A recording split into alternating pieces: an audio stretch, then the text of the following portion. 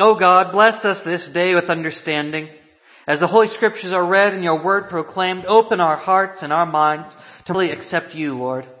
May Jesus Christ be our key for unlocking the mystery of faith and for opening the door to your kingdom by your Holy Spirit and Holy Church. And let God's people say, Amen.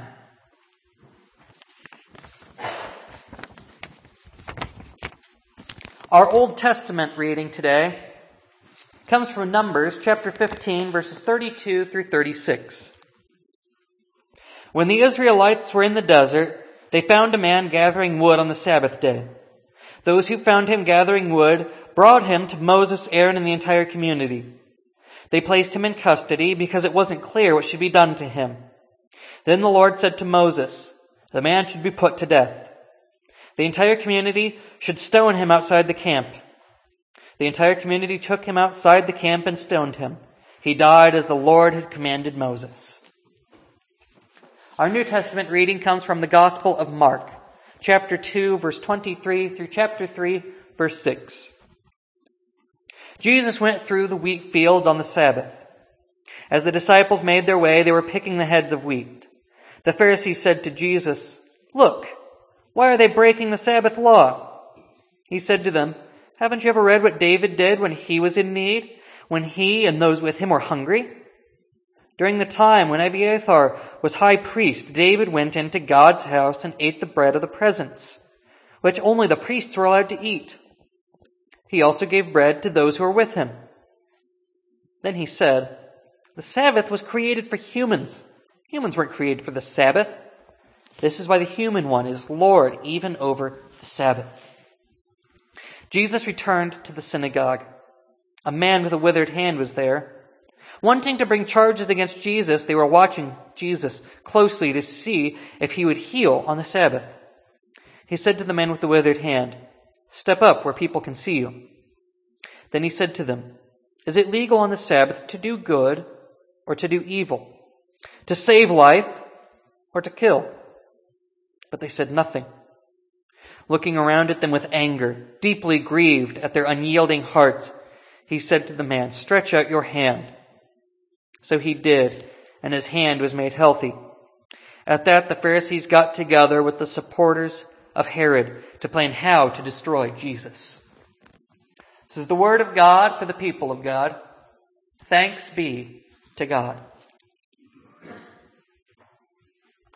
We start a new series today that is a 4-part series, and we're going to be looking at an Old Testament reading and a New Testament reading, and the two are likely not going to quite sound like they go together. And it's because we're going to be looking at the way that Jesus changes our interpretation of the Old Testament.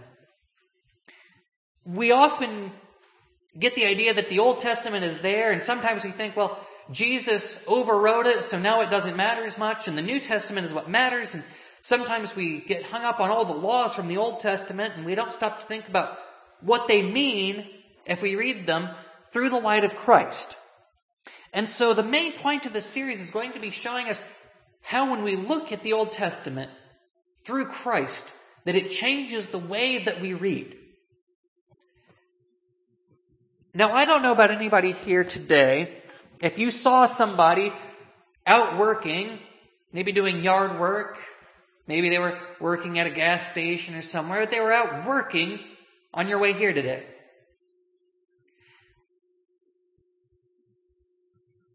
I had not thought about gathering all of you together after church so that we could go find them and stone them after service today. But that's what we find in our Old Testament reading from Numbers. Somebody was working on the Sabbath. The answer was, then they must be taken outside the camp and condemned to death.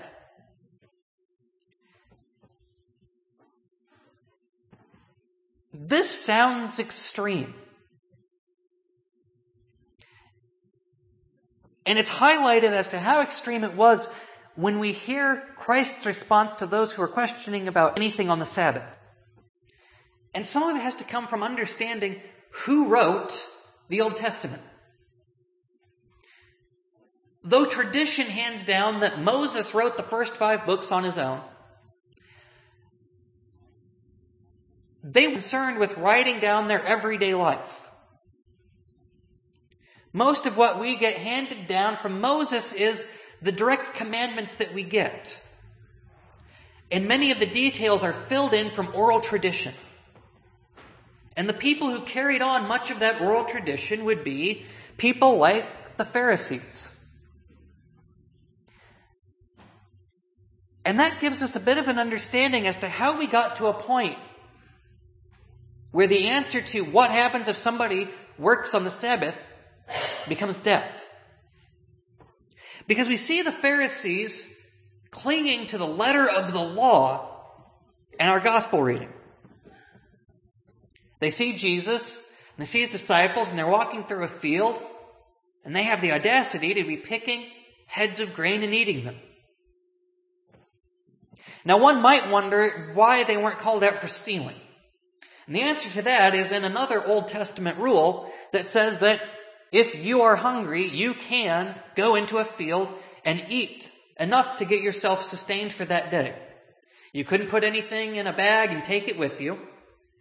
So they were at least okay with picking the heads of grain, but they ran afoul of the commandment, don't work on the Sabbath. It's a day of rest. And so they call out Christ and his disciples. Why are you eating? And the answer we get, in essence, is why shouldn't we be? Jesus strikes a defiant tone from the outset. And he starts by citing Scripture back to them. Haven't you ever heard what David did when he was in need? David went and he broke the rules. He took bread that was meant for the priests and he ate it. Because he was hungry. Because he was in need. Are you saying that David should have been put to death because he was hungry? And then we get something that's very key in understanding the Sabbath. The Sabbath was created for humans. Humans weren't created for the Sabbath. To understand this, we have to go back even further. And we go back to why the Sabbath was created. And we know that in Scripture it says that the Sabbath was made because on the 7th day you are to go to church and to bring a covered dish. Now, God rested on the 7th day. He had made everything and it was good. He made it all, start to finish, and then he rested. And so we rest. But it's also stated that because we need rest, everyone should rest. And we see the Sabbath created as a way to bring justice for those who would have no other way to find rest. Because when we're told, who is it that gets to rest on the Sabbath? Normally the answer would be the head of the household. However, this isn't the case with the Sabbath.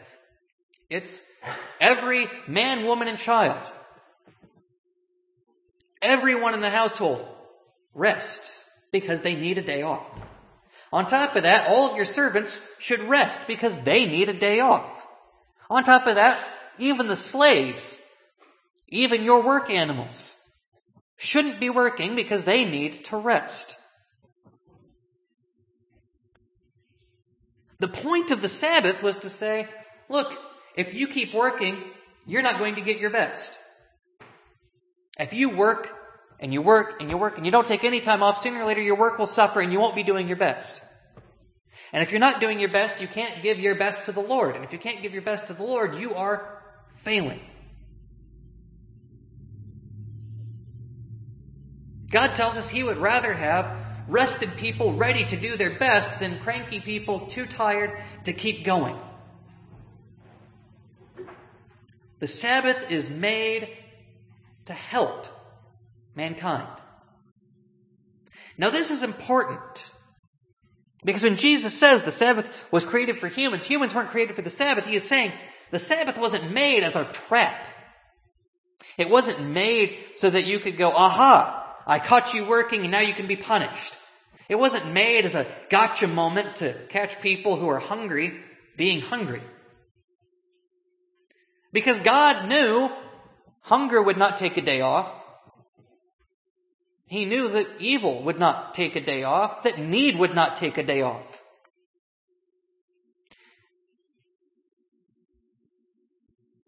And we see that in Christ's next act.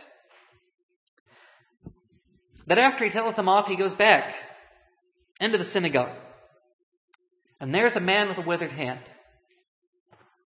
And so Jesus poses a question.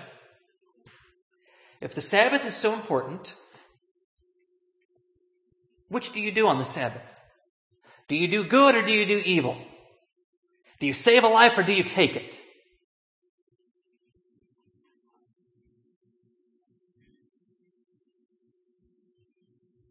Silence. Nobody answers. Nobody's sure what to say.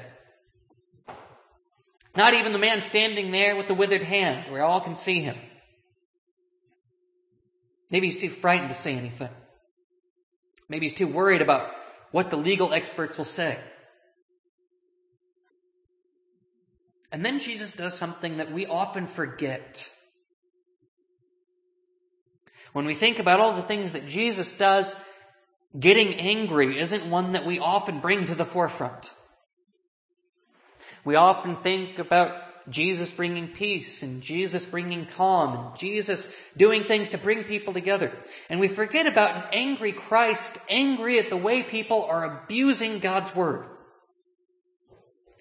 And here we see Jesus get angry. And he gets angry because people aren't saying anything.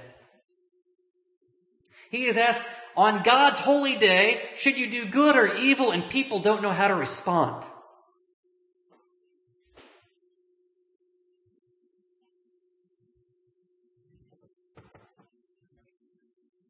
So Jesus decides that he will do good, whether they can speak it or not. Now, by the opinion of the legal experts, he would be breaking the Sabbath law.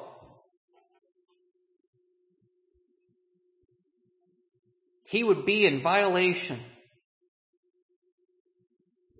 with his illegal act of kindness.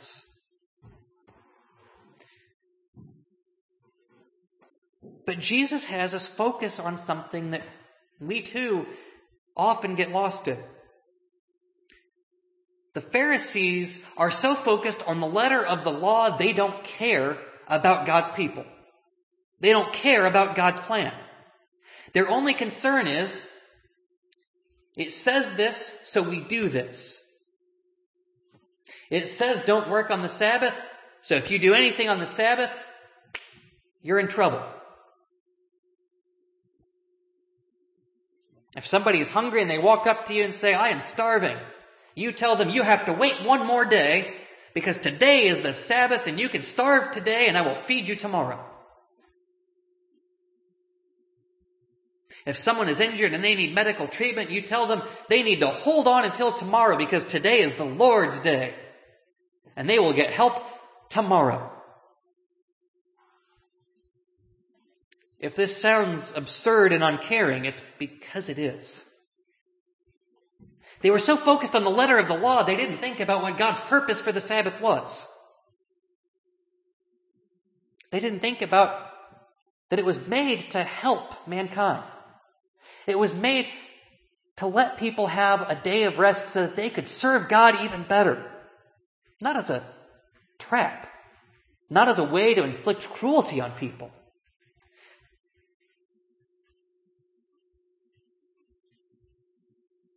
Jesus correcting the Pharisees helps to set in motion and mark the beginning of his downfall.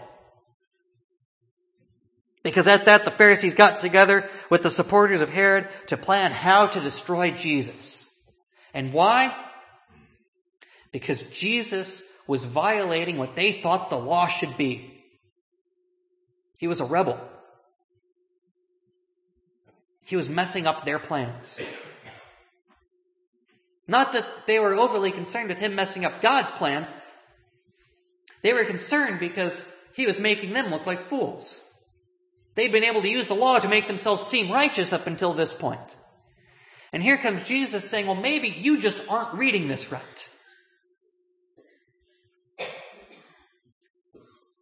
Jesus shows us a way to look at the law and understand the spirit more than the letter.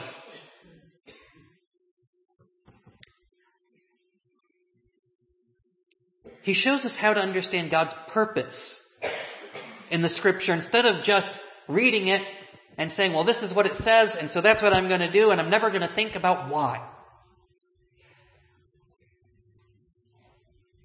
And he takes away a system they were using to oppress people and to keep people down, to turn on them. And he says, no more.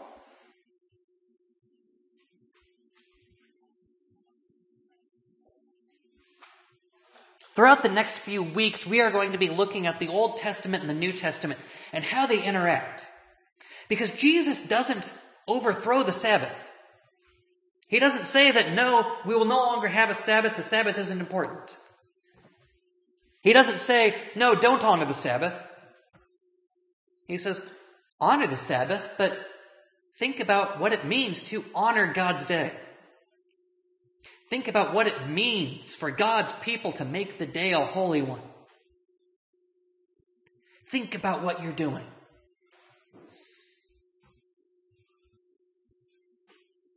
I invite all of us, myself included, that over these next few weeks, to prayerfully reread scriptures that maybe we have let sit and get dusty for too long. Scriptures that we have read, decided we understand it, and put it away. And to look at them through the lens of Christ. That just like how we look at what we do on the Sabbath, through Christ's life and His actions and His words, that we read all of the Old Testament with Christ in mind,